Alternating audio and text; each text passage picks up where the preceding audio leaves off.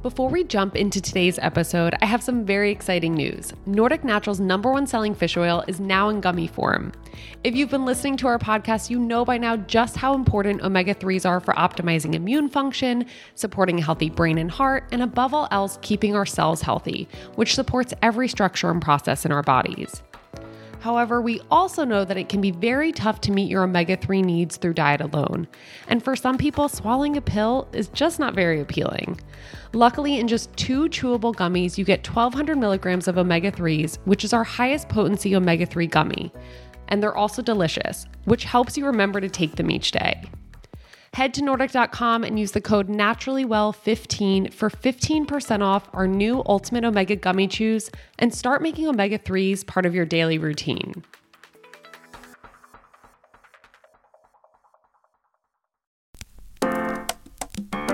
Welcome to Naturally Well, a podcast to help you live a healthier and happier life with a Nordic twist. I'm your host, Kate Turner, registered dietitian, personal trainer, Nordic Naturals nutrition specialist, and owner of Live Well with Kate. Today's guest is Austin McGuffey, which you may also know as Metabolism Mentor. Austin is a content creator and business owner passionate about health. As a former personal trainer, his experience with training clients led him down a path of figuring out the best way to help people with the least amount of effort. And he found that the answer is educating people. Nutrition is a complicated field, and Austin does his best to distill confusing topics into easy to understand pieces of content that leave people with a better understanding of how their bodies work.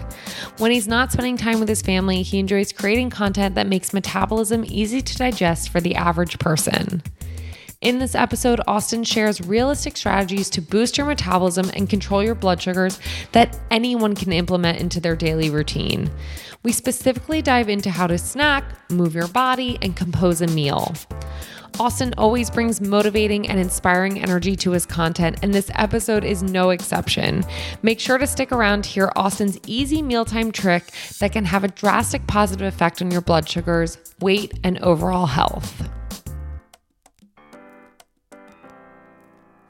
Austin, welcome to the show. I was just saying, I love your energy. And for all of our listeners, you are in for it with this one because Austin not only brings so much energy to the conversation, but so much knowledge that you will be able to understand.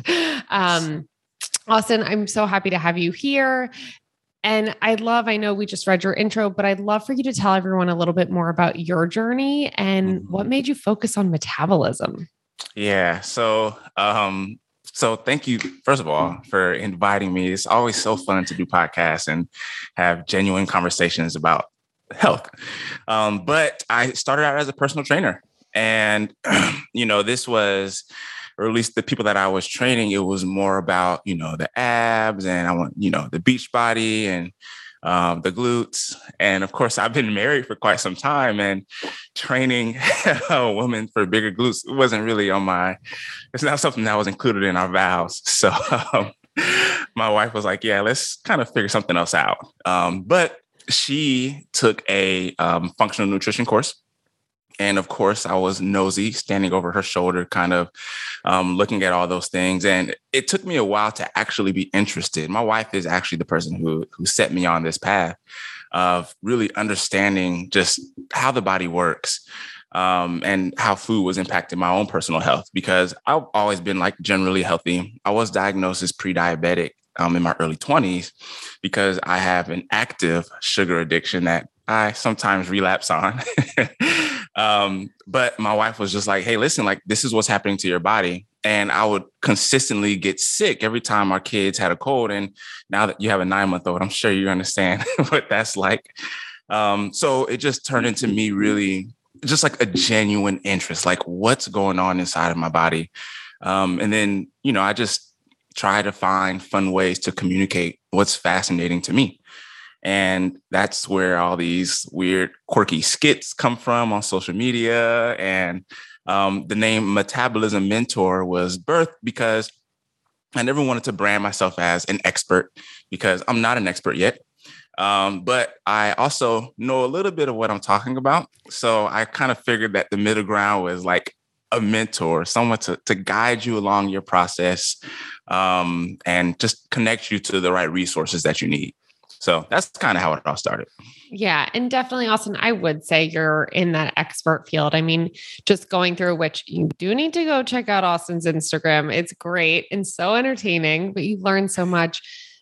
But you are always bringing the science. You're not making anything up, or a lot of the times I feel like what can happen on social media is people just say anecdotally what worked for them, but that's not always what's going to work for everyone. So I always appreciate you bringing the science to it, and that people know, or if I direct people to your page, I know that they're actually getting the real deal, and it's not just advice, right?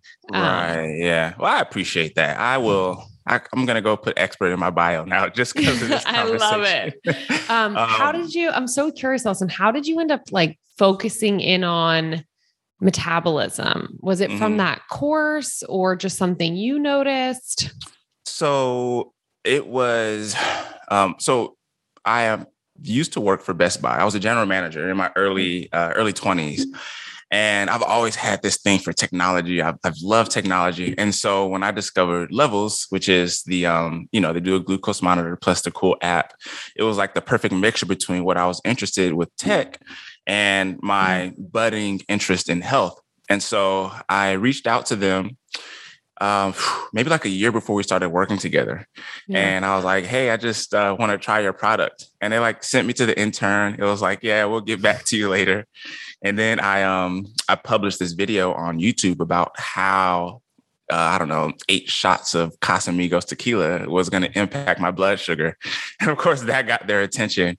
But after I actually tried the Levels and I really started to understand my blood sugar, I figured that this was something that everybody needs to know a little bit more about, and decided to kind of really like hone in on that and focus on it.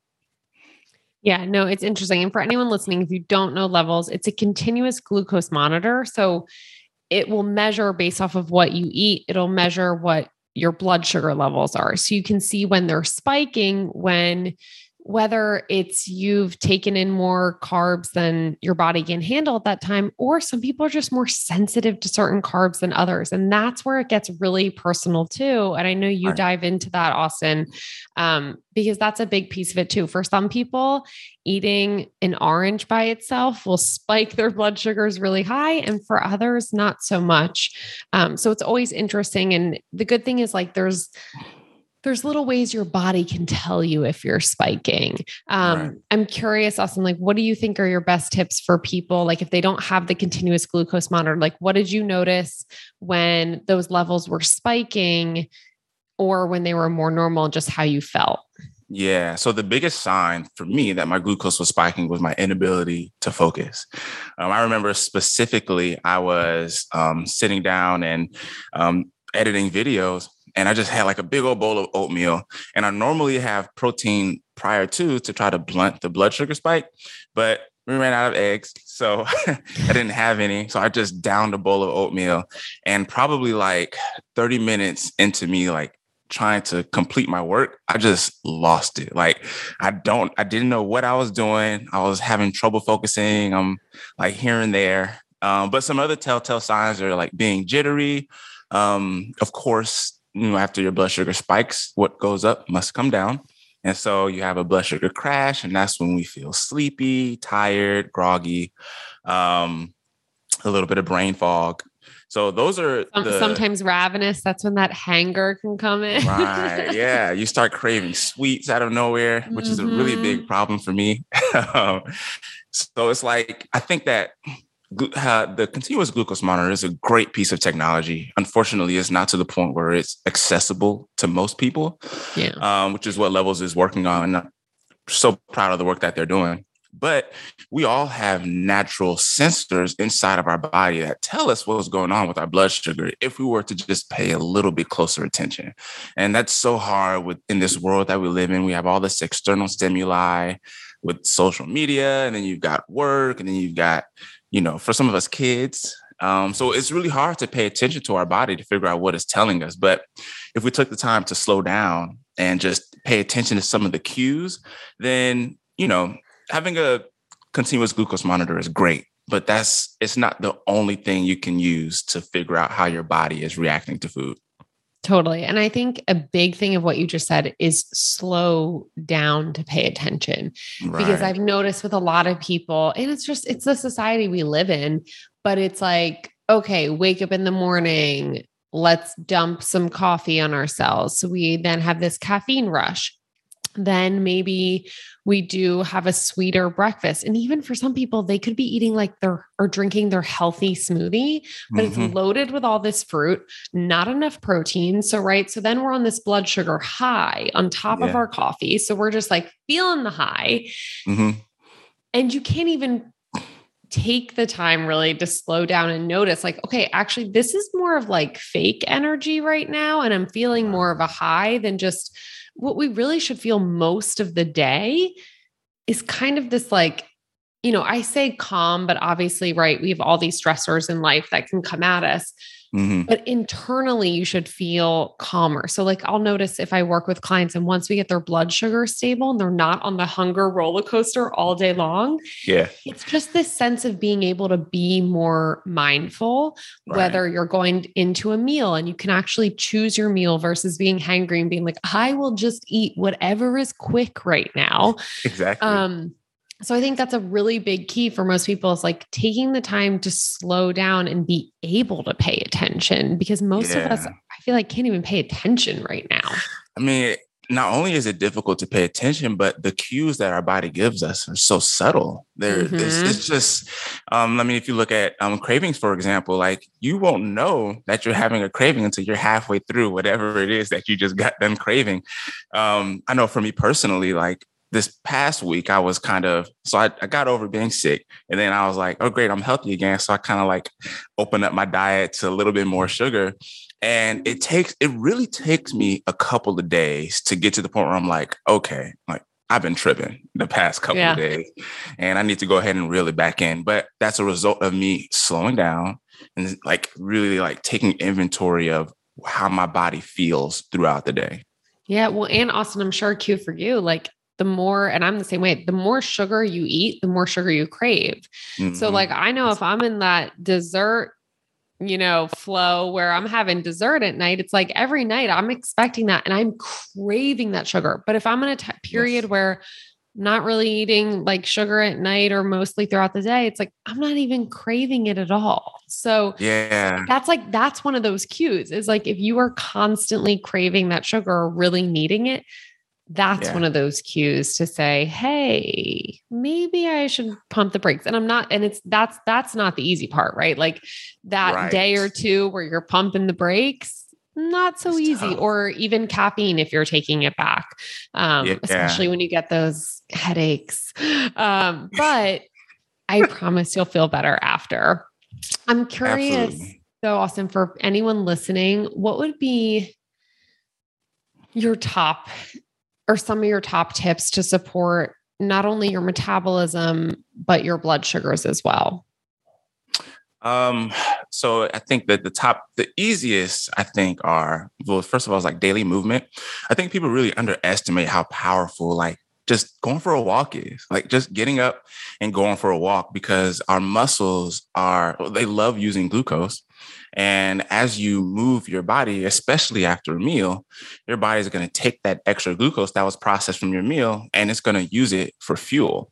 But if we're sedentary and we're sitting down all day, our muscles are kind of like, oh, I'm bored. Like, I don't need any energy. I'm fine. And so then our body has to, use extra insulin to get that glucose under control. And, end up getting in that roller coaster ride with your glucose levels. So movement is so important, and especially movement after a meal. I would say that's the first thing. Yeah. The second thing is not eating carbs by themselves. That's something that I probably figured out how to work myself into that habit after maybe a good 30 to 60 days of not doing it. Now, even without thinking, I don't eat carbs without at least pairing it with protein or fat. And in a rare occasion that I do have carbs with no protein or fat, I'm moving while I'm eating it. So I'll be taking my kids for a walk. I know they have like little Z bars. I'm not sure if you're familiar with those. I've seen them. Yeah, I haven't had one. Okay, well, a couple more years when when your kid gets a little bit older and starts going to school, they'll probably come home with one. But yeah, Z-Bar, man, they're so high in sugar, but they're delicious. And sometimes I just, I grab one and I go for a walk. It doesn't always prevent the blood sugar spike, to be honest with you. But never eating carbs alone, I think, is the second easiest way to keep your blood sugar under control. And then the third thing is starting your day off with a savory meal and not like a sugary meal. So I do have a bowl of oats every single morning, just about every morning, with almond butter and blueberries and a few other things to blunt the blood sugar spike. But before every bowl of oatmeal, I have either eggs or some smoked salmon or something savory that's not going to get my day started with the blood sugar spike, because I know how I am. And once I start coming down, I'm going to start craving sweets. And then from that point on, it's just up and down all day. And as much willpower as I have, it is tough to fight against your physiology. Oh my gosh. Once you're on the roller coaster, Austin, it's really tough to get up. You almost have to like check in the next day. But I'm really glad something you brought up. So not having our carbs alone, but also important, like you're having your eggs and your smoked salmon before those carbs as well. So can you talk a little bit about why we would want to have like protein, fiber, or fat before those carbs? Yeah. So your protein, fiber, and fat, they basically help slow down the digestion of carbs. So carbs are known as like quick energy. Your body takes them, digests them, and it's like, boom, I'm ready to go. The issue is when we have too many carbs, in one sitting, then it obviously turns into too much glucose. And once our glucose gets over a certain range, it becomes dangerous for our cells. So we want our blood sugar to remain stable, like a flat line. And eating protein, fat, fiber prior to carbs helps to slow down the digestion so that your blood sugar can remain stable after you eat your food. And that's like it's an easy hack. And there's so many other things to do. There's an account, I'm not sure if you're familiar, it's called Glucose Goddess. Oh, she's phenomenal. Yeah. And that's all she posts. It's like, hey, drink some apple cider vinegar before your meal. It's just small stuff like that. And sometimes they seem so gimmicky. Like, it's like, oh, that's just like a hack. But this stuff actually works. I loved Austin, like going back to your movement one, she had posted one not too long ago that was like just having a margarita. And then it was like having a margarita and dancing. Yeah. Right. And just seeing the difference. So it's that little, like those little tips too. And I know, Austin, you have a really good hack though for your bowl method with with helping to have carbs at the end. Can you tell everyone? Yeah. So at some point, I have these really big bowls of usually like vegetable. I put like some steak on top, and then I always put like a cup of quinoa. And if you eat a cup of quinoa by itself, you will spike your blood sugar like crazy. Even though it's healthy, right? Even though it's healthy, it's a healthy whole grain. But how you eat is just as important as what you eat. So I took all these ingredients and I mixed them in a bowl. And naturally, because the quinoa was just heavier and the texture was different, it sunk to the bottom of the bowl. And I was like, oh, this is interesting. So whether I want to or not, I'm getting to the quinoa last. And every time I ate my meal that way, it resulted in a stable blood sugar response. A cup of quinoa, but because I had steak on top, tomatoes and spinach in between, and then the quinoa last, it was an easy way to keep a stable blood sugar response. And so like if you're having any meals, as long as you put the carbs at the bottom, then by the time you get to the carbs, either maybe you're not hungry anymore, maybe you can kind of look at your satiety signal and you might be okay and you wouldn't need to eat them. But if you are still hungry, sure, eat them because you just had your veggies and your protein prior to eating them, and it should result in a more stable blood sugar response.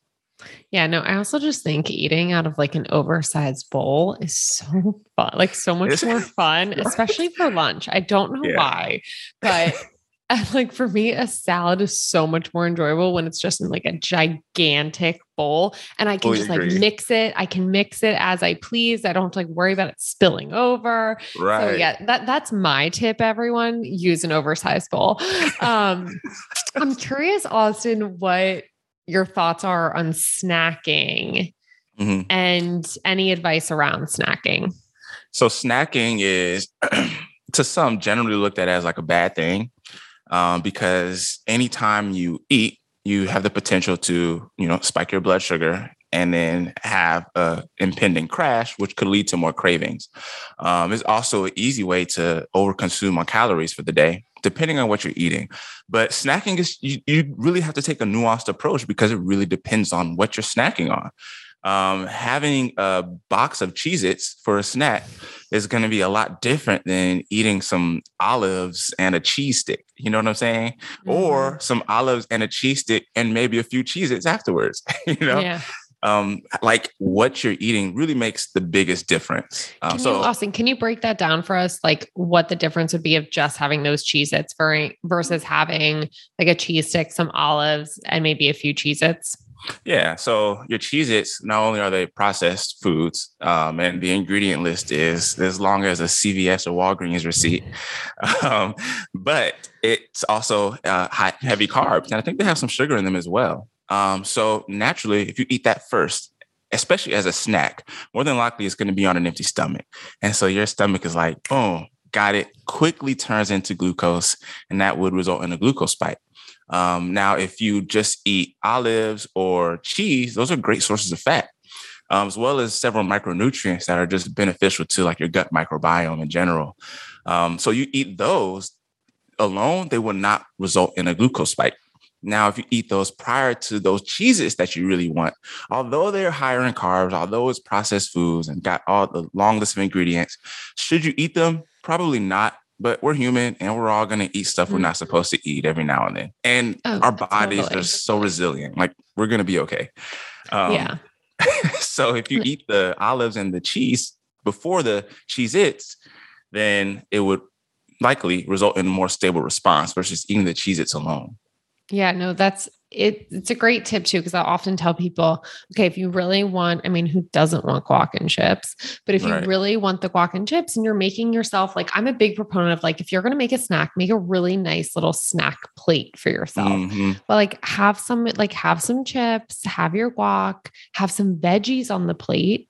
Try to eat the veggies with the guac, a lot of that first, and then see how many chips you want versus, like just pulling up the bag and having the guac. Or that's like one thing with snacking. I look at it, it's such a great opportunity to get in more veggies or at times fruit, especially if it's like post-workout or you're about to go for a walk. But it's like, if you think about it, like making that nice snack plate yourself and having multiple components on that plate, like maybe a few olives, but always trying to add veggies to that plate or a little bit of fruit, and then having those healthy fats. Exactly. I'm a big olive proponent. So it's like, I could eat olives for a snack every day, but make it nice for yourself. Or if you're even having like, your almond butter and apple, cut up your apple, put some cinnamon on top, which can be really supportive for your blood sugar, and just make it nice for yourself. Yeah. Like have fun with your food. I think that's what's so, it sends mixed signals a lot, because food is very much a cultural and it's an emotional experience for a lot of people. It's more than just nutrients. People experience food, and there is a way to eat healthy food and to have a good, tasty experience with it as well. I think a lot of people have this idea that you have to deprive yourself of the things that you really want in order to have, good metabolic health or just good health in general. And while some people in some situations will be better off avoiding things that they really want, like me and candy, if you, for the most part, if you, prioritize foods that are going to support, healthy cellular function, there are opportunities to still enjoy food. And then with snacking, it's like, most of the time we just want something to chew on, like, am I really hungry or am I bored? And sometimes it's honest, you're bored. And there may be a time of the day where you just habitually are chewing on something or snacking on something. And like you said, it's a really good opportunity to introduce some good nutrients to your body that are going to further your health. Yeah. A tip I love, Austin, is if you're craving like crunchy, salty, and you realize like, well, I'm more just bored, get like, whether it's carrot sticks or whatever veggies you like, or cucumbers, great too, and sprinkle a little bit of sea salt on it. And it's like, you get that crunch, you get that salt. Yeah. And it's kind of okay if you're just eating because you're bored, because you're just eating like some fiber and veggies and water. Yeah, exactly. But no, it's so true. It's like, I'm glad you brought up that like snacking is so like demonized, I feel like, and looked at as a bad thing, but it can actually be a really supportive thing. Cause like if you're adding those veggies or getting in like, a fruit serving for that day, it's great. But remember too, with having that fruit, that's a carb. You don't want to have that alone. So put it on that snack plate, make it nice for yourself. And something I think we forget too about it's like, we're talking about enjoying, right? And feeling satisfied. We also eat through our eyes, right? And the smells of things. So like making that nice snack plate versus like just throwing something together in a second, which will always happen, right? Like that's life. But if you have the time to try to make the time, because even just looking and enjoying your meal through your eyes, right? Or the smell of it, that's going to help you feel satisfied at the end of the meal way more than if you're just like throwing something together and you're not even taking the time to look at it and see what it's like and enjoy it that way. And how many of us are doing that on a daily basis where we're not really looking at our food? Yeah, like we all are. I think there are actually some studies that suggest that, slowing down, smelling your food, making a plate, that's all a part of the digestive process. And it helps our body to digest better. Totally. And maybe it's like just one meal, like maybe find the meal where you do get some extra time and you can just really enjoy it. It's funny, Austin, that we're talking about this because I felt like dinner time was always a time where like my husband and I could really sit down, like have good conversation, and just sit and enjoy from the day. And then obviously having a baby that changes everything. And we started bumping up his bedtime. We like to eat dinner early too, because we go to bed early, and we started bumping up his bedtime until 6:00. Wow. Because one, we found he woke up at the same time anyways. So we're like, well, you're just going to go to bed earlier. But now it's really nice getting the time to like, okay, we put him to bed, like then we can cook dinner or have dinner made and then really sit down and enjoy it. But it was really frustrating for me when he was still up and we were trying to like all eat dinner together, which is just not working. No. And I was like, I don't even know what I just ate. I can't even think about it. And I'm like, and this is my meal that I enjoy and I really sit down and I'm not working anymore. And so I think like that's part of it too, is you have to find, if you realize right now that there are no meals that you're doing that for, at least just pick one and try to enjoy it that way. Well, we got on a little bit of a tangent there, but I think it's a really important thing to note. Yeah. And then I think when you become mindful and accomplishing something small like that can turn into a snowball effect for some of the other habits that you'd like to implement in your life. If you find out that you can slow down, especially having children, that you can slow down and like enjoy one meal, it's empowering. It's like, man, like, okay, I was conscious and intentional about that. What else can I apply that same level of intent to, improve my health?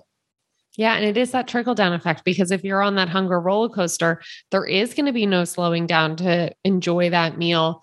So you first have to, right? Like it just all ties in so well together. It's funny. I just started with a new client last week and, she has this long list of goals that she wants to accomplish. And I'm like, well, guess what? Like these 3 things we're going to do, these 3 habits, we're going to hit all those goals. Like it all plays so well into each other. And that's why I'm so glad we're talking about blood sugar metabolism, because I actually do think those are the 2 keys to long-term health. And also feeling happier as well, because you're not on that roller coaster and you're calmer. Like I noticed for myself, like I used to be on the roller coaster every single day. I feel like in college, that's all I was on. And then, it took me a bit after, but when I first really started to pay attention, obviously, like I've been in nutrition since college, but it wasn't until after that I all put it together. And I just had this like sense of more calm around food. Now, does it still happen occasionally? Of course. But it just feels so much better. And I think that's the power for me, because in this space, most or a lot of the talk is about like longevity. And there are people who live with chronic diseases up until the 80, 85, 90, right? So living long for me is not really like the thing that I'm trying to accomplish. I want my life to be full. And I know that if I have a week of blood sugar spikes and crashes, I was not my best self that week. And then that affects my relationship with my wife. It affects my relationship with my kids.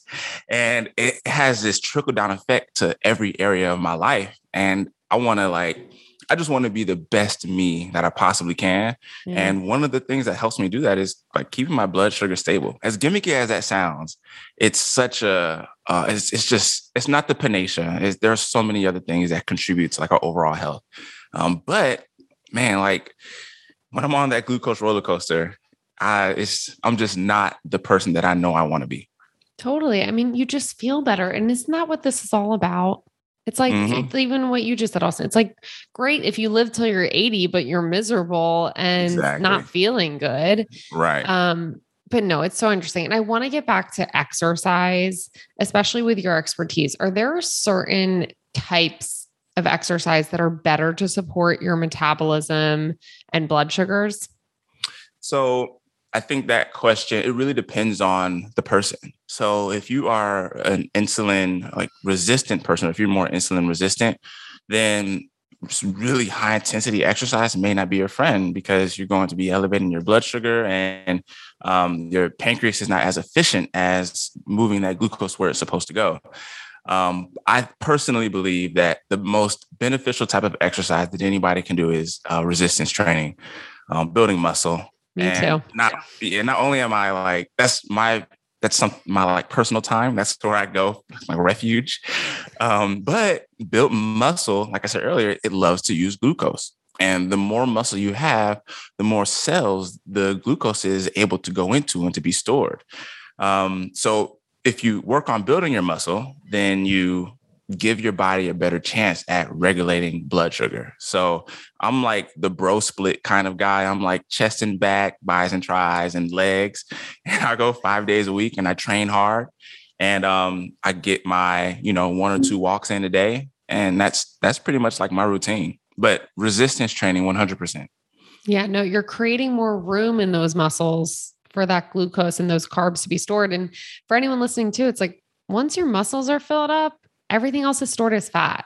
Yeah. So that's where it's really important too, that we have enough room. And how often do you then adjust? Because if you are lifting 5 days a week, like you are, you get more room to play with those carbs, right? So do you try to make sure, like, do you have carbs pre and post workouts? Because then like also too, when you work out, right, you're using that glucose and your muscles are like, hey, for recovery, I need some more, like fill me back up a little bit. So how do you adjust like your day and your carbs and meals to fit into those more intense workouts?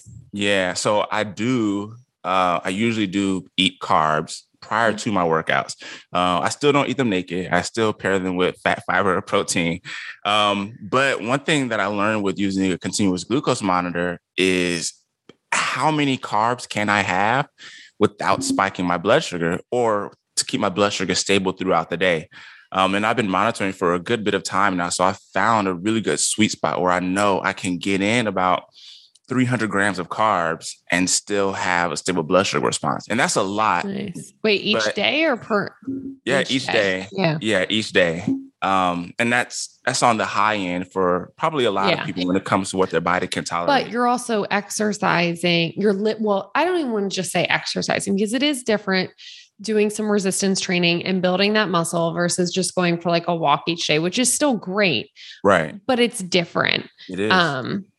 But yeah, it's so, and that's really kind of the point I want to hone in for our listeners with this is depending on the exercise you're doing, you can get away with a little bit more carbs or a little less, but resistance training and building more muscle is usually the key to being able to get away with a bit more. And it's because carbs are stored there. Exactly. Yeah. And beyond, blood sugar and muscle, you want to be strong, you know, There's so many benefits, especially for women too, like just to keep up. And it's so funny, Austin. I don't know why. Maybe it's because I'm not being targeted with things, but it does bother me that I feel like there's still not a lot of discussion around like sarcopenia, which is, for everyone listening, it's just as we get older, our muscle starts to waste away. And we also don't digest protein as well. But we lose more muscle. And a big thing for me is trying to get ahead of that for a lot of people. So as women are approaching, right, they're in their 40s, 50s, and even earlier, just getting in the habit of lifting weights.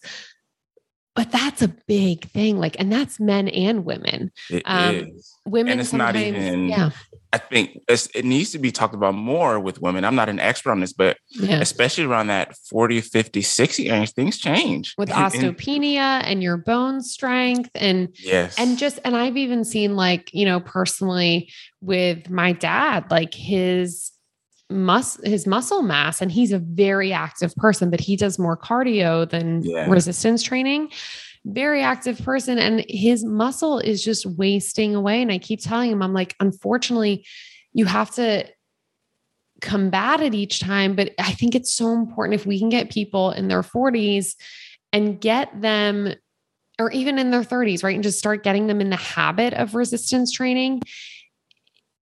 It's to help, you know, not only, we can prevent it, but we're all going to lose more muscle. But if we can start off in a place where we have more muscle, and then we're just combating it versus trying to play catch up, which is really difficult.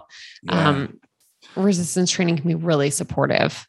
And I think that's one of the biggest takeaways for anybody in their 20s, 30s, especially. Like that's going to be the time in your lives where building muscle is easier. When your body is still young and able to recover a lot easier.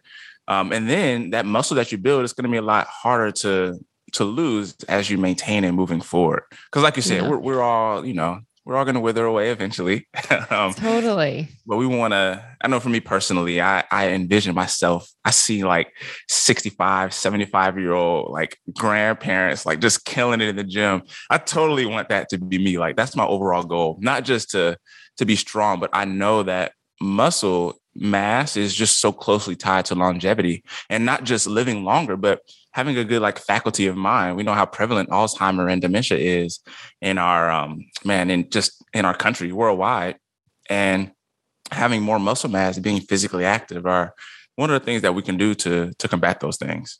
Yeah. I don't know, Austin, if you're familiar with Dr. Gabrielle Lyon.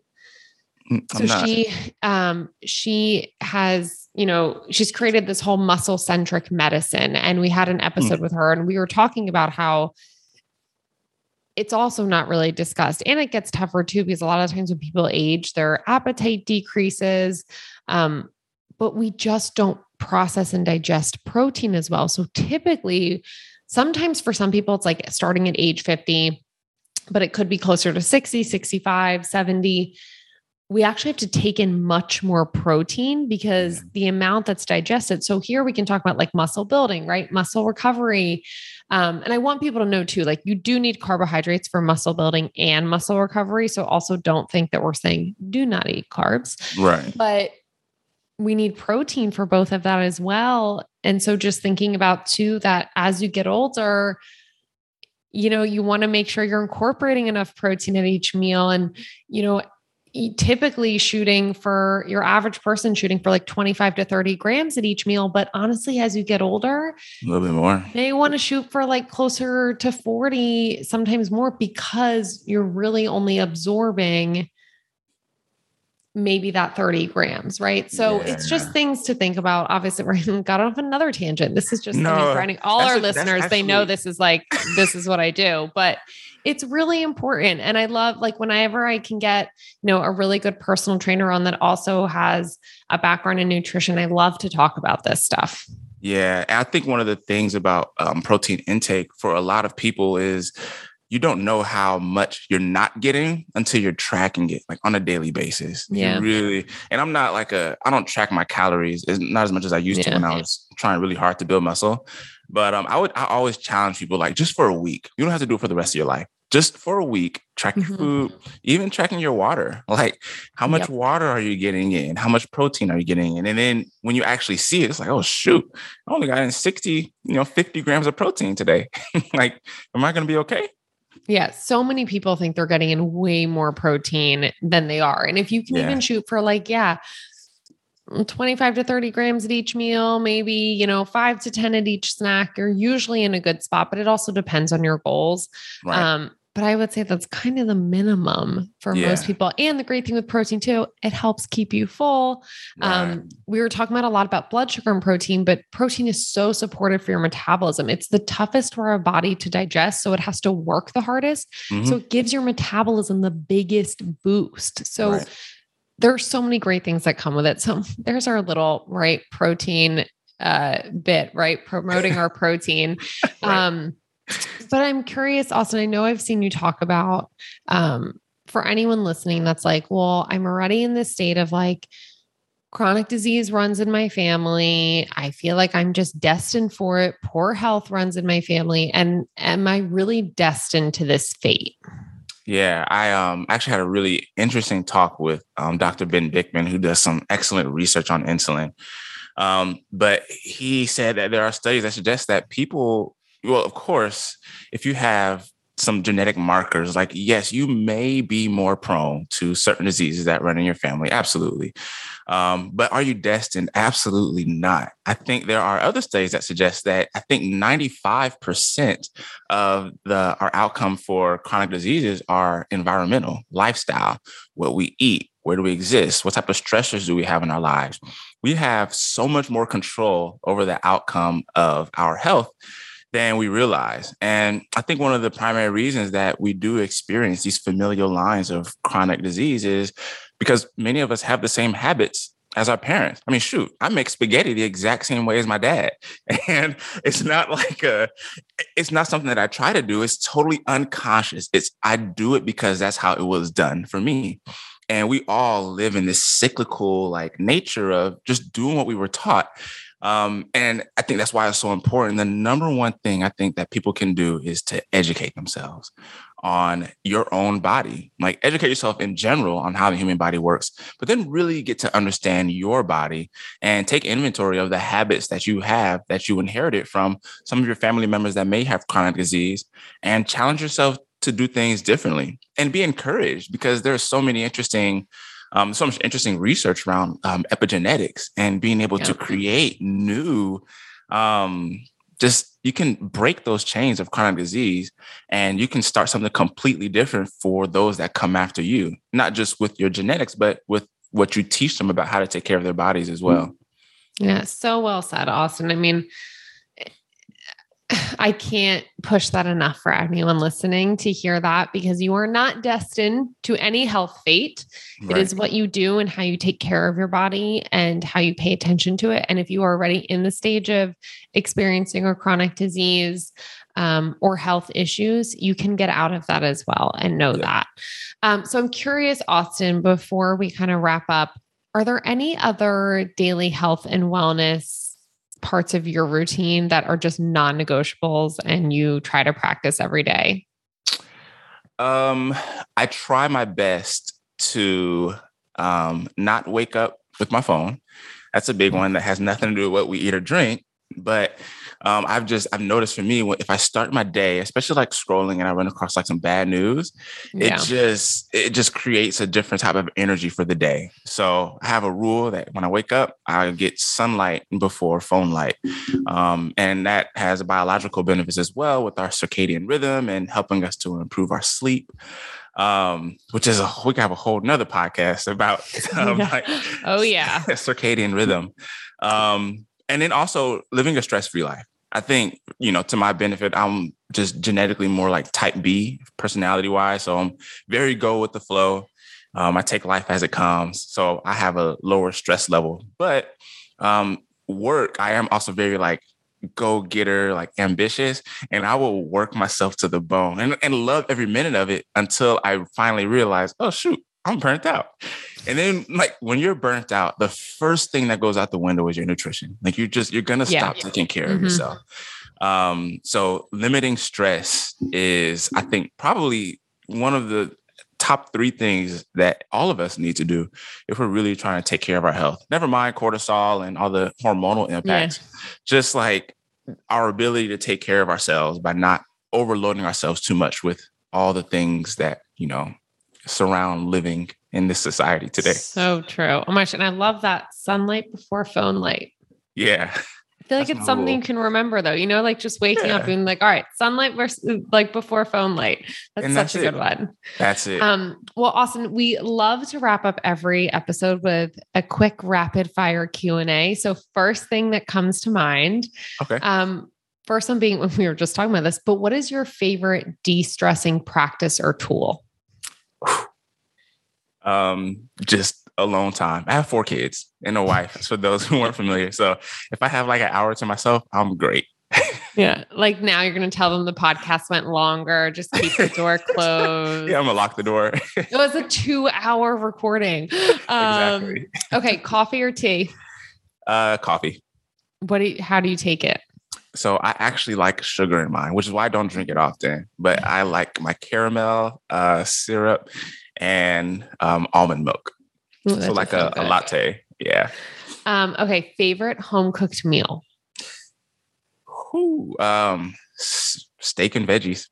I'm a simple guy. Mushrooms and peppers. You got to cook it in the cast iron skillet after the steak. So it's got some of the juice. That's my favorite meal. So good. That sounds delicious. Well, Austin, thank you so much. I want you to tell people where they can find you, where they can watch your awesome videos on Instagram, and just learn more about you. Cool. So my Instagram is Metabolism Mentor. I'm still getting used to that. My name is Austin McGuffey. I want people to call me that. Sometimes I get DMs like, thanks, Metabolism Mentor. And I'm like, okay, that was weird.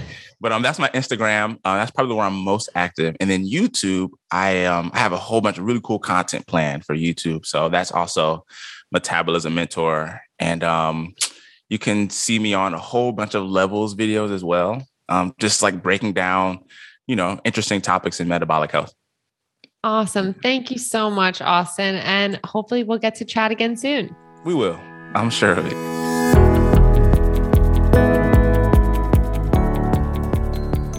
This week, I want you to use Austin's mealtime strategy of using a bowl for some of your meals and place the starch on the bottom and your protein, veggies, and healthy fats on the top. Let us know in the comments of this episode if it helped keep you fuller longer and prevented you from overeating any unnecessary starches. Thank you for listening to Naturally Well by Nordic Naturals, and remember you can catch some of our episodes of the podcast on our Naturally Well YouTube channel. For something to do in between episodes, follow me on Instagram at Live Well with Kate, where I typically live on my stories providing a variety of daily health and wellness tips. Naturally Well is hosted by myself, Kate Turner, and produced by Andrew Steven. If you have any questions, please send us an email at podcast@nordicnaturals.com, and we hope to answer your question on air. If you like this show, please tell a friend, share an episode, and leave a rating and review on Apple Podcasts, Stitcher, Spotify, or wherever you listen to podcasts. Thanks for listening, and I'll see you next time.